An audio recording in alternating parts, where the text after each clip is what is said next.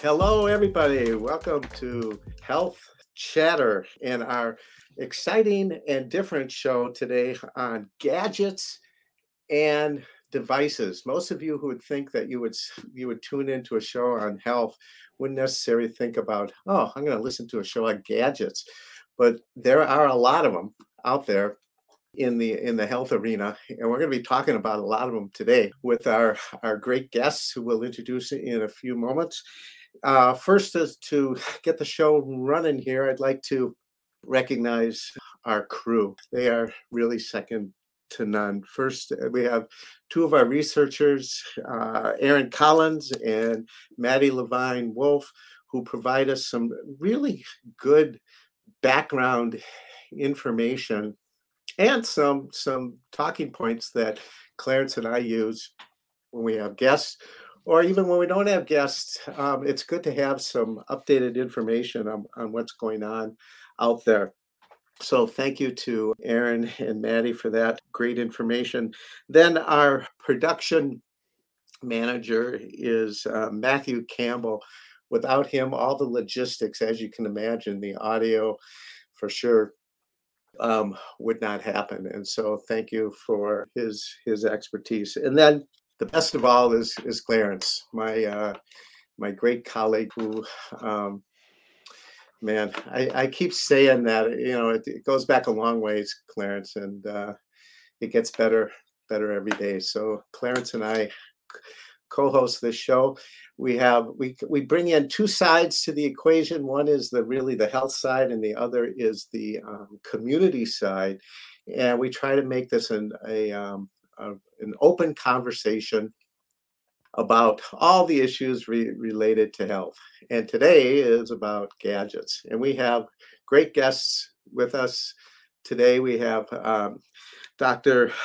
LaPrincess Brewer from Mayo Clinic, who has been, boy, we go back a ways too. I remember when you introduced a simple little app at a American Heart Association meeting. Wow, I don't know how long ago that was, but LaPrincess is a cardiologist, assistant professor of medicine at Mayo Clinic. Special interest is in cardiovascular health disparities, community-based prevention, women's heart health, and public health. She has done countless presentations across the country that really, I think, centered, at least initially, and has now broadened around a concept that she created called FAITH, fostering African American improvement in total health, that she could probably tell us more about than I can. It's been a pleasure to be part of that board these years, and Clarence is on that board as well.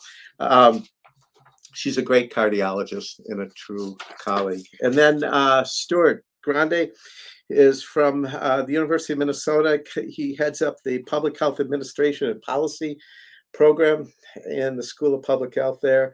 Medical sociologist, which is always a great field. Whenever you're talking about just about any issue related to health, there's always a sociological aspect to it all, right? I could pick anything. And, we could probably have Stuart on for that particular show. He was an adjunct lecturer and research associate at Dartmouth Institute of Health Policy and Clinical Practice for a few years back.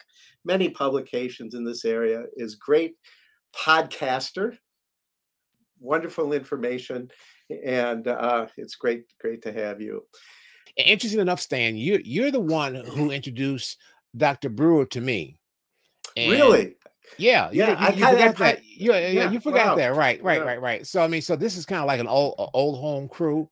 What we've done, and all of us have been involved with the Faith Project, and it has really. I think that it's really going to be interesting to people to see the results of it, and what happens when you talk about the medical perspective and the community perspective, and how bringing those two together can really create some huge dynamics around making a community healthier. I do want to say this: it has been wonderful. Listeners, you probably wonder why we take the time to go through this long introduction, especially when it comes to our students. It's because both Stan and I really need them. They really, absolutely, they really bring some great great information, but also they bring a different perspective, and I think that's important in terms of health chatter. All right. So thanks for everybody for being here and being with us, and you, the listening audience. So, all right, gadgets and devices. So let me give you a little bit of a handle on what's going on out there. I could share with you some of the gadgets that I have, and I could talk about them.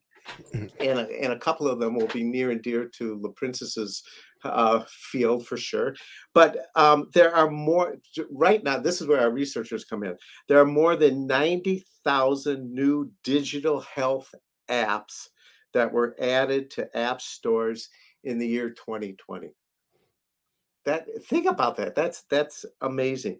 The COVID-19 pandemic helped increase the amount of apps, as you can imagine, because people need to do more telehealth-oriented things. Globally, this one blew me away. Globally, more than 350,000 health apps are available from various app stores, which I thought 100,000 was a lot, but 350,000, that's an enormous amount. Okay. There are other things in the gadget device arena. So there are apps. There are the devices such as health trackers. Okay. There are watches. There are Bluetooth enabled devices such as blood pressure cuffs and electrocardiogram devices, which we'll talk about a little bit more. So all these things are out there and available.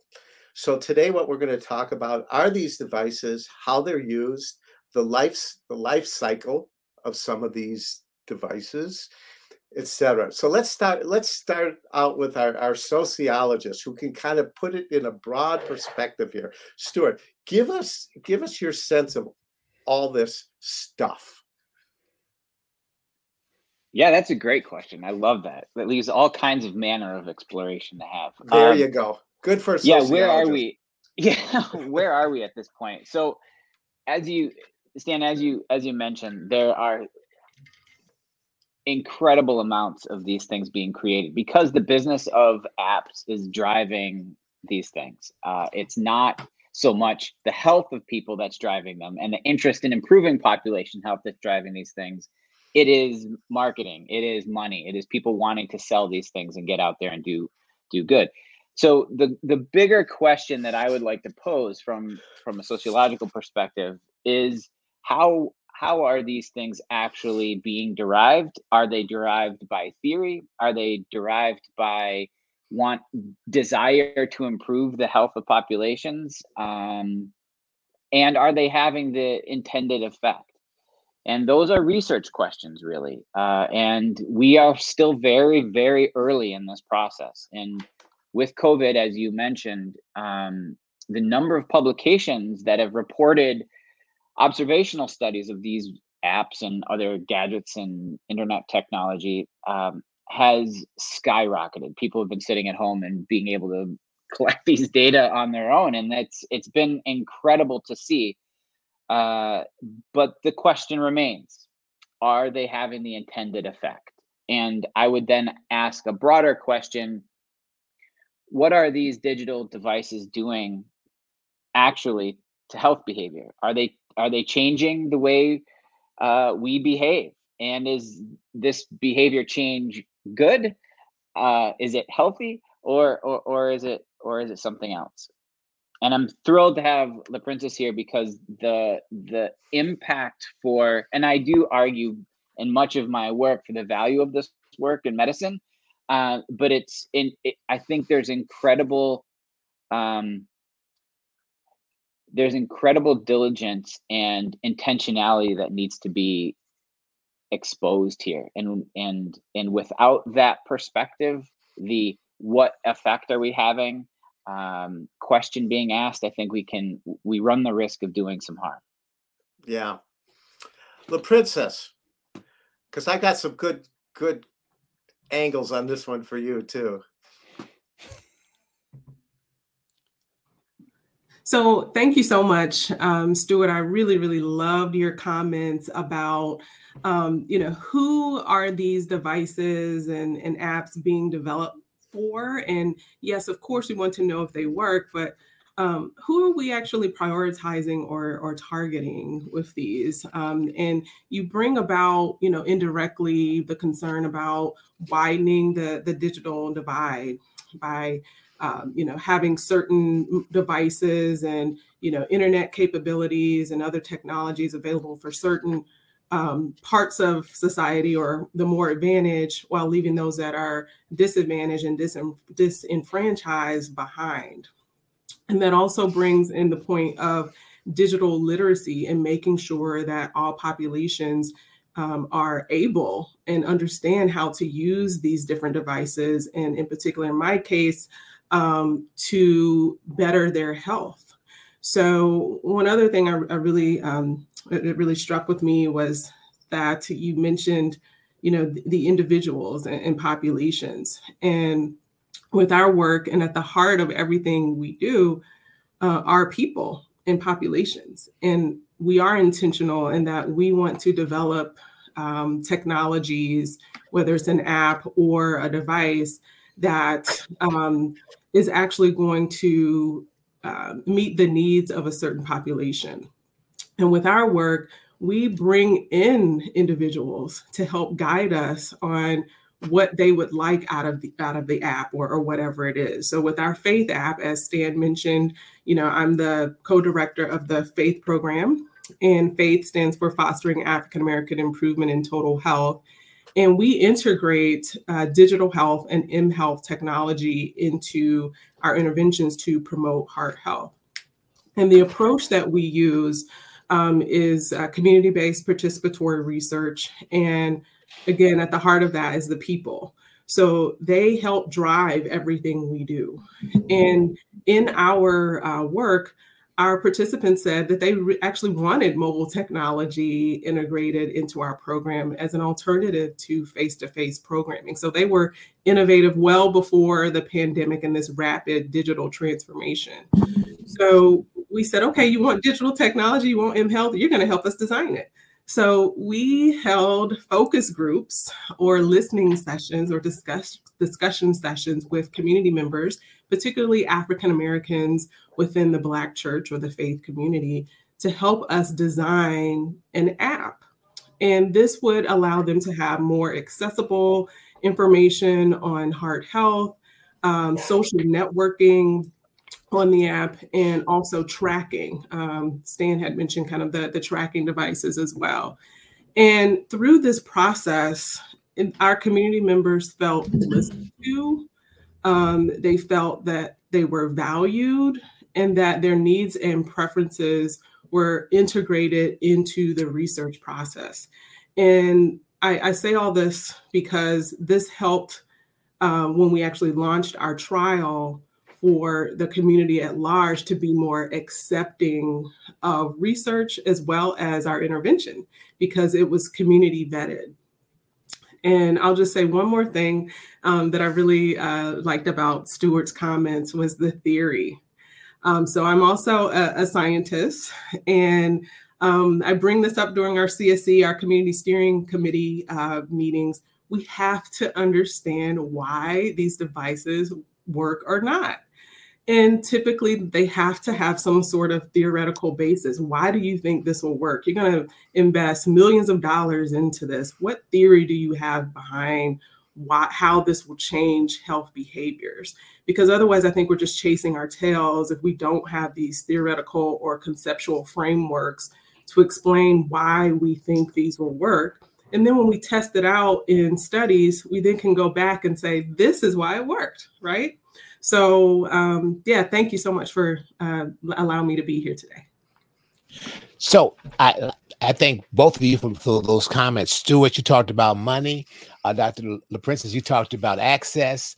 And the question that I have as a community member is this: are we creating more problems for a division between those who have and those who don't have as a result of this technology? I mean, is it going to make our health worse? I mean, we think that technology is supposed to make things better, but the way it's being applied, money and access, is it creating more problems for us than we thought? LaPrincess, is it okay if I dive in first? Really important point. I think to LaPrincess's argument, the importance of building these tools with community, for community, is essential. And it's amazing to me how few tools out there look and feel like the communities they're used in. And Clarence, we've talked at length about the challenges of current tools being used. I work in a space called shared decision making, where I'm trying to create tools that bring clinicians and patients together to have more honest and intentional conversations to improve care outcomes. And I think there are a lot of tools that can be beneficial for that.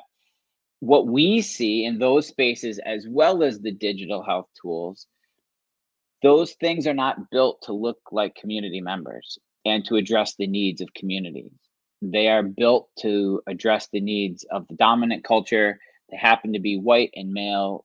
They live in the suburbs. They have a certain income level. They have certain access to certain specific things. And that's how they're derived. And you open them up, you look at the images they provide and the color schemes used, the language used, the imagery, all of that stuff doesn't align with many populations who need these tools the most. And so to hear about LaPrincess's work is awesome. It's incredible. And the challenge of doing it right is really what your question is about, Clarence. And I think, yes, access is absolutely an issue, but buy-in, once people recognize the value of the tool, buy-in, they'll make an effort to get the tools and get access to it. I would like to point out that the Pew, to our listeners, if you're interested in seeing tons of data on this, the Pew Internet surveys, which come out every, I don't know, maybe 3 or 4 years, get into very deep detail around who uses smartphones and how often, and who has smartphones versus cell phones. And it's incredible to see the distribution in minoritized groups, racialized groups, as well as developing countries, where these tools are essential and are being used, for example, in India and sub-Saharan Africa, to have incredible impact. So again, building the tools with the right population is critical. So here's a couple of questions that have been bugging me. It's like, who's good at using these devices? When we talk about populations, we've talked about certain populations, but let's talk about age as far as population groups are concerned. Let's be frank. Do the elderly use these devices? Do they understand these devices? Do they maintain their use if they even get involved with them at all? Have any experience with age differences and use of gadgets and devices? So, I would like to say, I don't want to stereotype our young at heart is what I call them. There you go. Our elders. But I would say that there is data out there that, the older population are more likely to be late adopters of, these technologies, and are more likely to stick to somewhat of the basics, I got my cell phone, I got my smartphone, I don't need all of these other gadgets. But I do feel that we should help to enable them to use these devices as well. And through that, I feel like we need navigators to help them understand the different features of certain technologies, because I wouldn't want them to be, left behind either. And I think you're also getting at the term, digital health literacy, and how are you able to use these devices and technologies for the intended, use or outcome.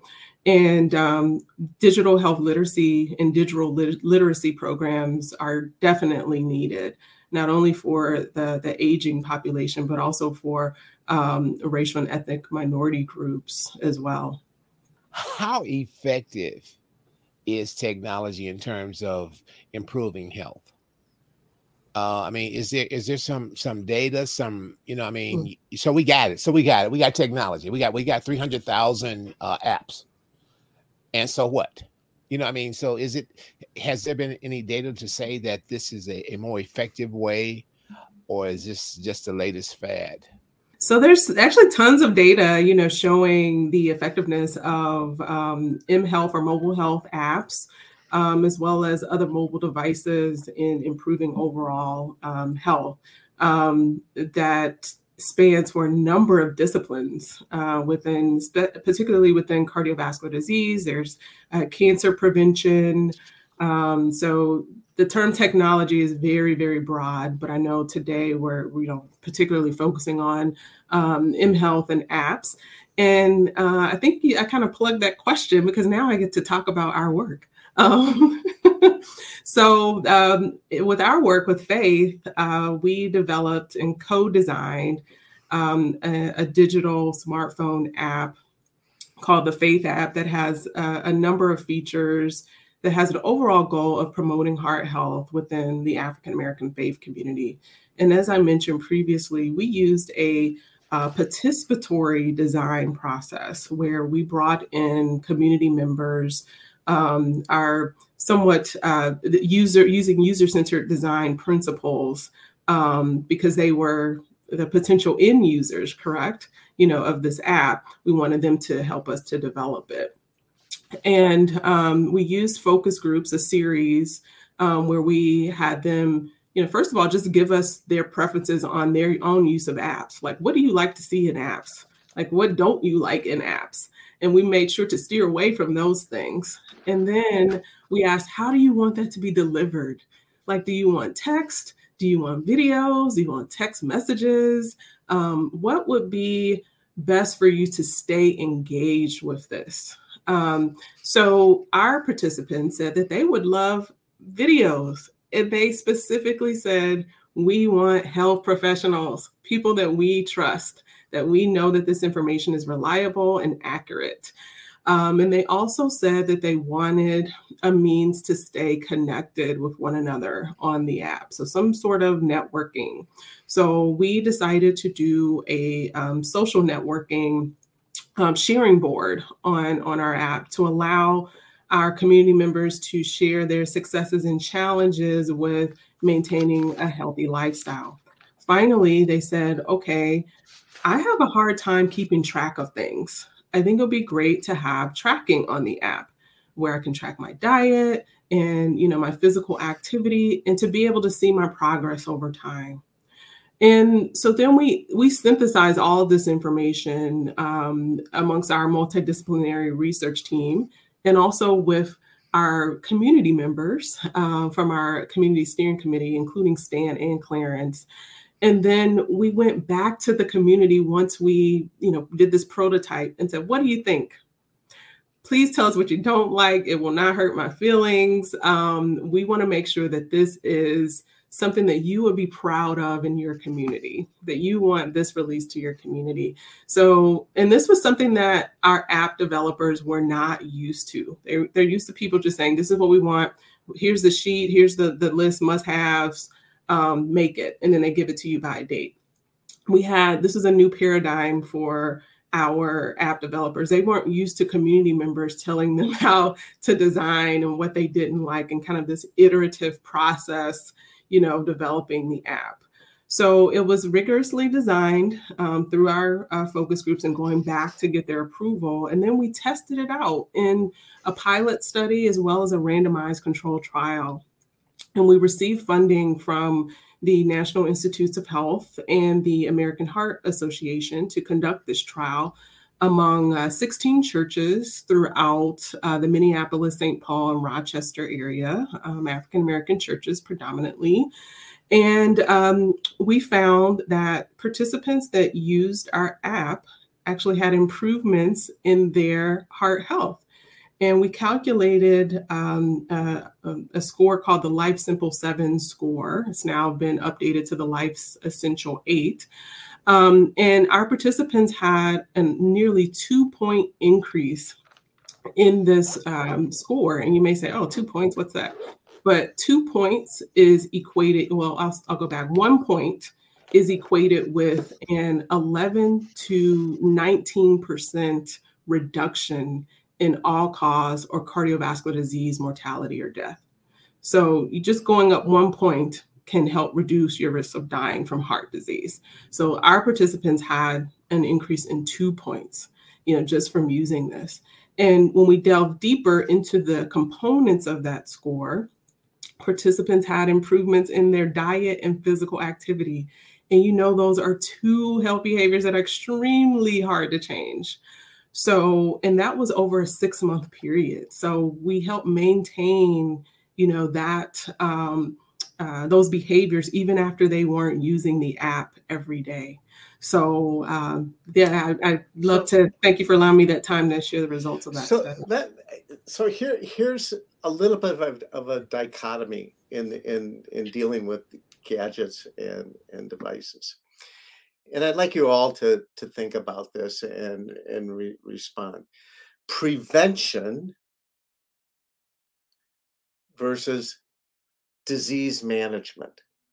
Now, I'm going to go out on a limb and say this, that if you are diagnosed with, say, diabetes, okay, and that's kind of a shock right there. But then anything that can help you with the disease management of it, I believe patients are more engaged with, okay?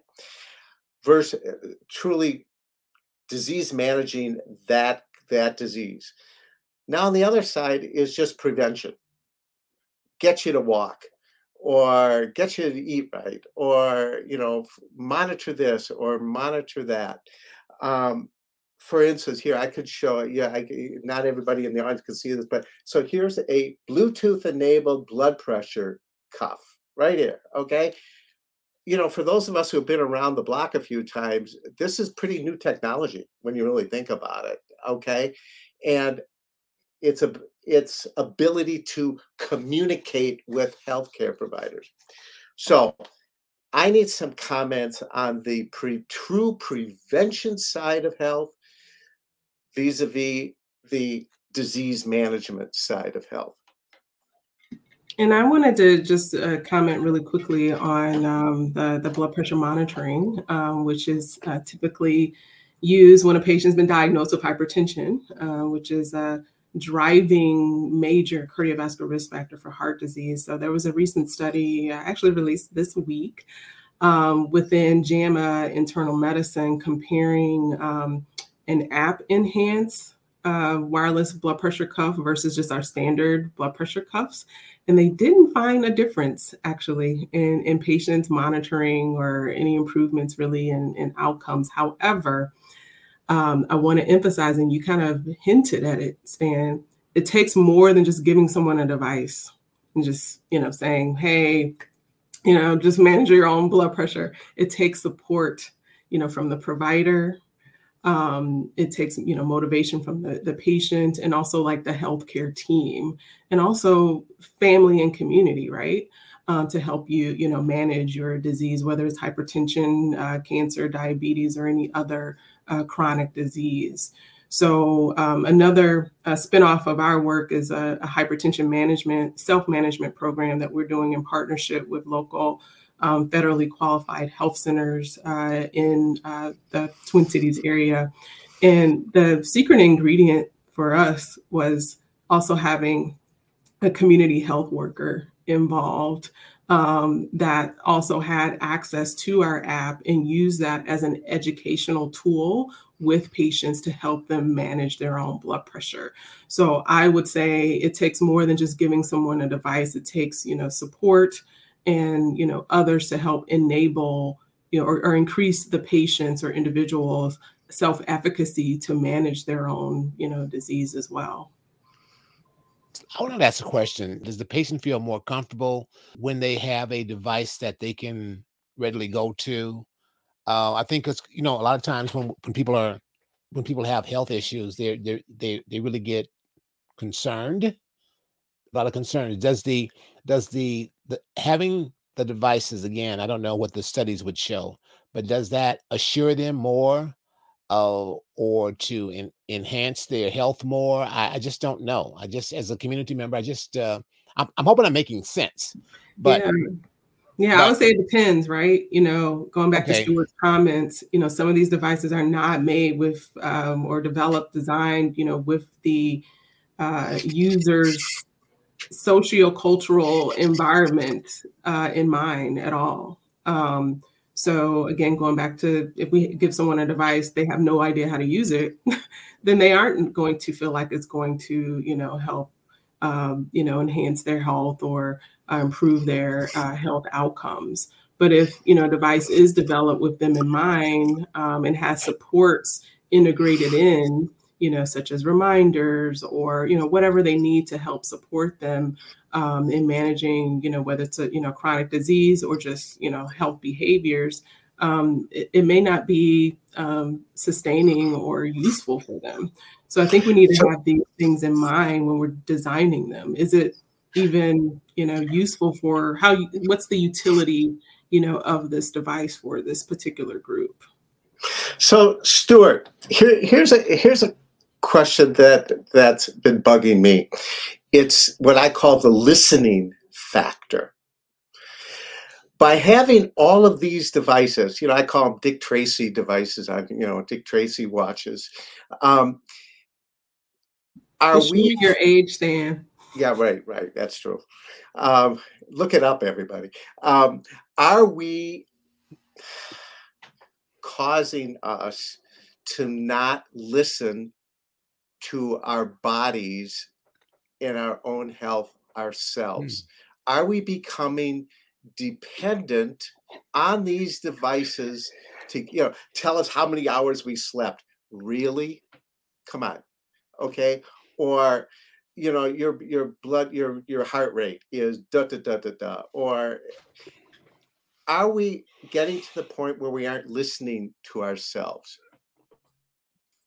This has been an issue for a really long time. And when we step back a little bit from the mHealth, digital health space, and we look at technology broadly or tools broadly and what the effects of including those tools in our daily lives has, we can see some really deleterious effects. So we can see some really downstream issues like anxiety, depression, fear, and resentment, and all these other things that go along. We can look at, for example, young people and their use of social media, and we can see that images are modified and there's a lot of body image challenge going on in the social media space, and people aren't connected. So they are connected digitally, but they're not connected physically or emotionally. There's this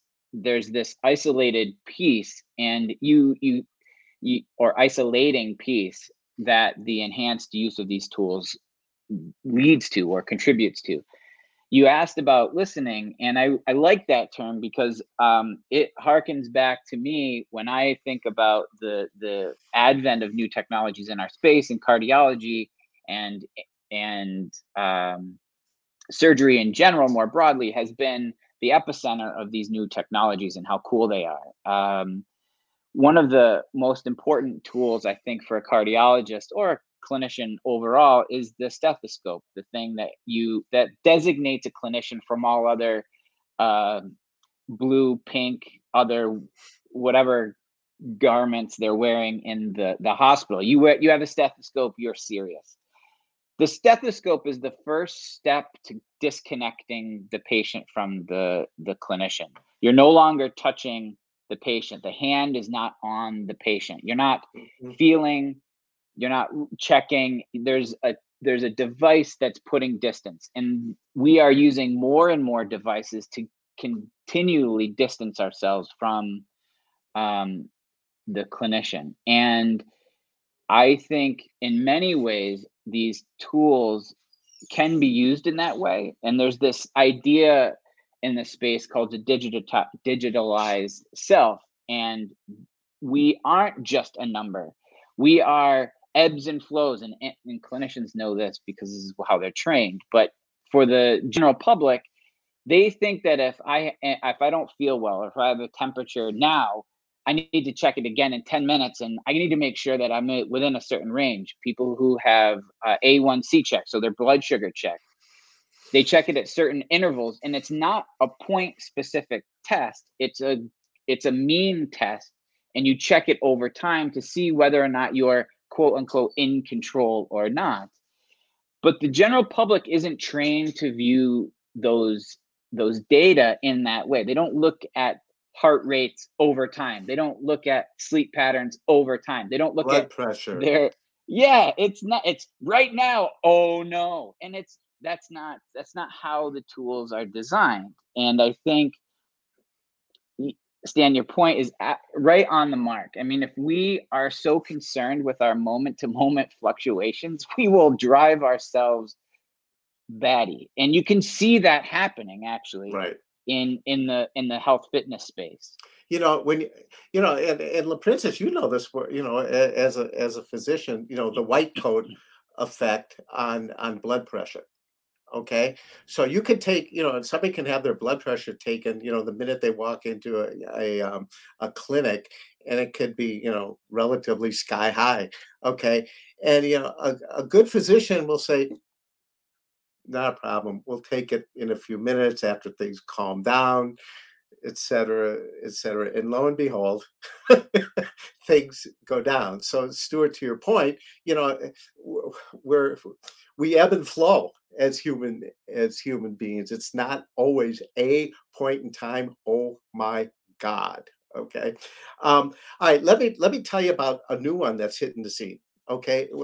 In the Bluetooth enabled arena, we mentioned blood pressure cuffs as one, and then another, hearing aids. So I'll give you a personal story. Okay, I just got hearing aids last week. Oh my God, are they sophisticated little critters? Okay, I mean, depending upon the type you get and all this other kind of stuff, Bluetooth enabled. You can adjust the volume, on your phone. You can adjust the volume if you're in a restaurant. You can adjust the volume, and whatever. All this stuff. Now, it lends itself to this idea of, again, who can use these devices and use them well, okay, and appropriately. Okay, and with confidence. Okay, these are things that we're going to be addressing. Okay, next thing I want all of you to think about are charting. Okay, so all right, so I guess I call that, I don't know if it's a gadget, but I would call it a device or a communication vehicle. My God, if I get my blood taken to get things measured, I can get the results on my chart, right? Like within a half an hour, probably before my physician even sees it. Okay. Access to information and appropriate communication. Talk to me about this. Yeah, so this was, I definitely wanted to discuss this as well. And there's this term called like the patient tech and clinician relationship, patient tech clinician relationship, and which goes beyond kind of the traditional patient provider relationship. And we've been kind of thrown into this, again, rapid digitalization with telehealth, as well as use of EHR, electronic health records. And I'm sure you all have been to, your doctor. First thing they do is open a computer and they're looking at the screen and asking you questions and not necessarily looking at you directly, face to face, eye to eye, to get this information to help develop the relationship. And this is something that I grapple with all the time, just having to use, the EHR. Yes, it's an awesome tool, that helps us to, organize lots and lots of information and documents, but it does at some point and sometimes hinder, the development of that relationship with patients. And then I'm glad you also brought up the patient portals as well. So as a health equity researcher, I must mention that underserved populations, particularly racial and ethnic minority groups, are less likely to use these patient portals. Yes, it's easy access to information, but we have to remember that not everyone, has, access to these or even knows how to use them. And there's studies showing that African Americans in particular are less likely to receive referrals or information about patient portals from their physicians. So that is a form of digital inequities, digital divide, because there's so much potential in having that easy access, like you said, Stan, to your labs, your blood pressures, all these studies that we order as clinicians, for them to be able to have that information at their fingertips. But some patients are not afforded that opportunity. And if I can take a second to double down on that as well, this is a key feature of the failure of the system to meet the needs of patients who have some of the greatest needs. And I'm not saying that they are sicker. I am arguing that they come from spaces that need more attention, and they're not getting the right attention. And clinicians are, because of the system, not paying attention to what those needs are. And so tools need to be developed that address what we call social care concerns as opposed to healthcare concerns. If you look at the European model, especially in the UK, and of course they've got their own issues, but the social care and healthcare connection are integrated in their system. Ours are disparate. They're separate. Public health and healthcare are two separate universes. And so we are dependent on clinicians like LaPrincess to go out and do this work, to do incredible work, to make those connections, because the system itself isn't doing it. And the reality is patients who are who don't look like the physicians are not treated the same way. And there has to be efforts put in place to make sure, from a system point of view, that doesn't continue. Because clearly relying on the system and clinicians by themselves isn't enough. So let me ask this question. In the old days, Stan and I, there was a lot of paperwork, and so everybody didn't get to see my information. But now everybody can see everything about me, and that's a concern. What do you think about that? Privacy. Well, so the tools that are built now, Clarence, are incredibly, the ones built with intention and the ones that are built with clinical applications have very good firewalls.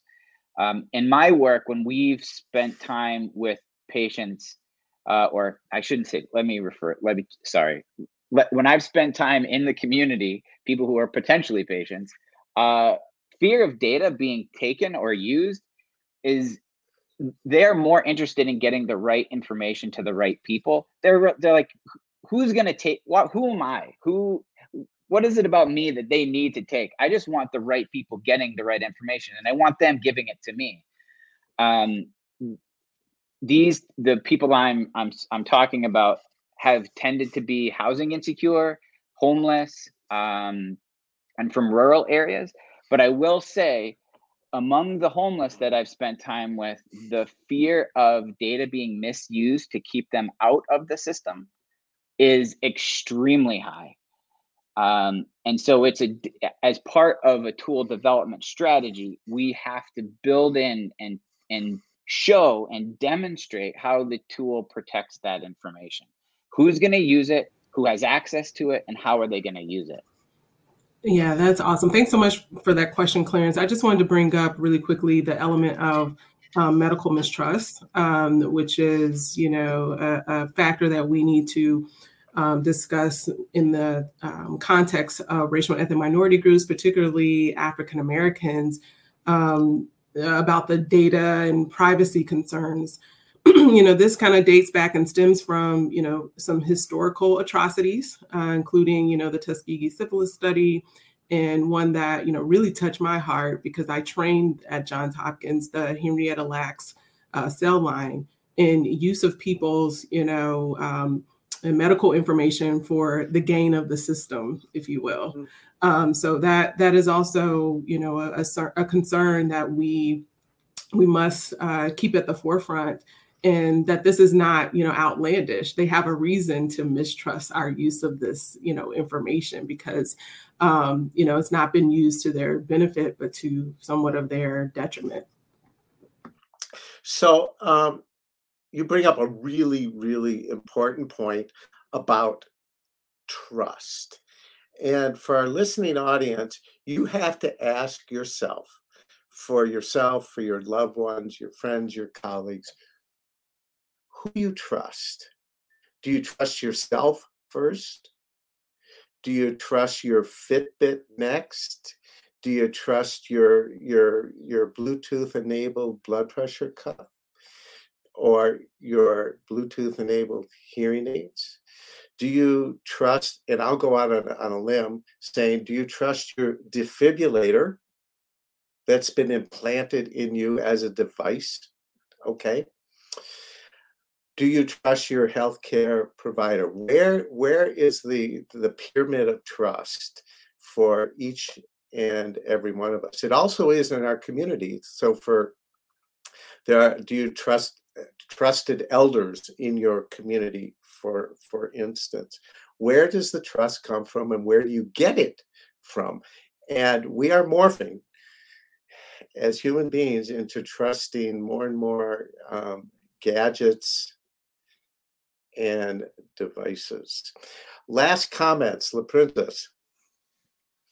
Yeah, so again, thank you so much for allowing me to be here today. I really want us to recenter ourselves and focus on digital health equity for all populations, and to always start with who's represented, in this research or this device. And also just a few other things. How can I design these mHealth or digital tools to address barriers to health technology? And then what are my responsibilities in protecting the privacy of this data and returning this data back to communities for their benefit? And then how might this technology or app aggravate racism and sexism and other biases? We talked about, the elderly and aging populations. And then lastly, how can my research address societal injustices, or how can this app help to advance digital health? Absolutely. And this was out of some Berkeley researchers, and I use this guide. It's called the Digital Social Justice Guide. So thank you so much for allowing me to be here. Wow, thank you. Stuart. Yeah, I want to echo those comments as well and say how appreciative I am to be asked to sit and have a conversation like this. It's absolutely needed, and more work is needed in this space. I would end simply by again doubling down on La Princess's statements that this work has to be centered around who we're designing these tools for, and that if we are really intentional about making change, promoting equity, then we have to do the diligent work of partnering with community members to do that work. This isn't done in an office, and it's certainly not done at predominantly white institutions on communities. It has to be done with communities for community benefit. And that's often not the guiding principle. As we talked about at the top, a lot of these apps and other technologies are built with bottom lines in mind. But the truth of the matter is, if people are interested in seeing change, and especially impacting systematic racism and institutional oppression that has been consistent for the last 200 plus years, these things have to be used and developed with intention, and that's what we need more of. And I'm grateful to have the opportunity to talk about this stuff, and really excited to be able to have that conversation with La Princess this morning too. Thanks to all of you. The conversation will continue. We will, like with all our guests, we reserve the right to call you back, when more sophisticated gadgets and devices are created. Imagine that.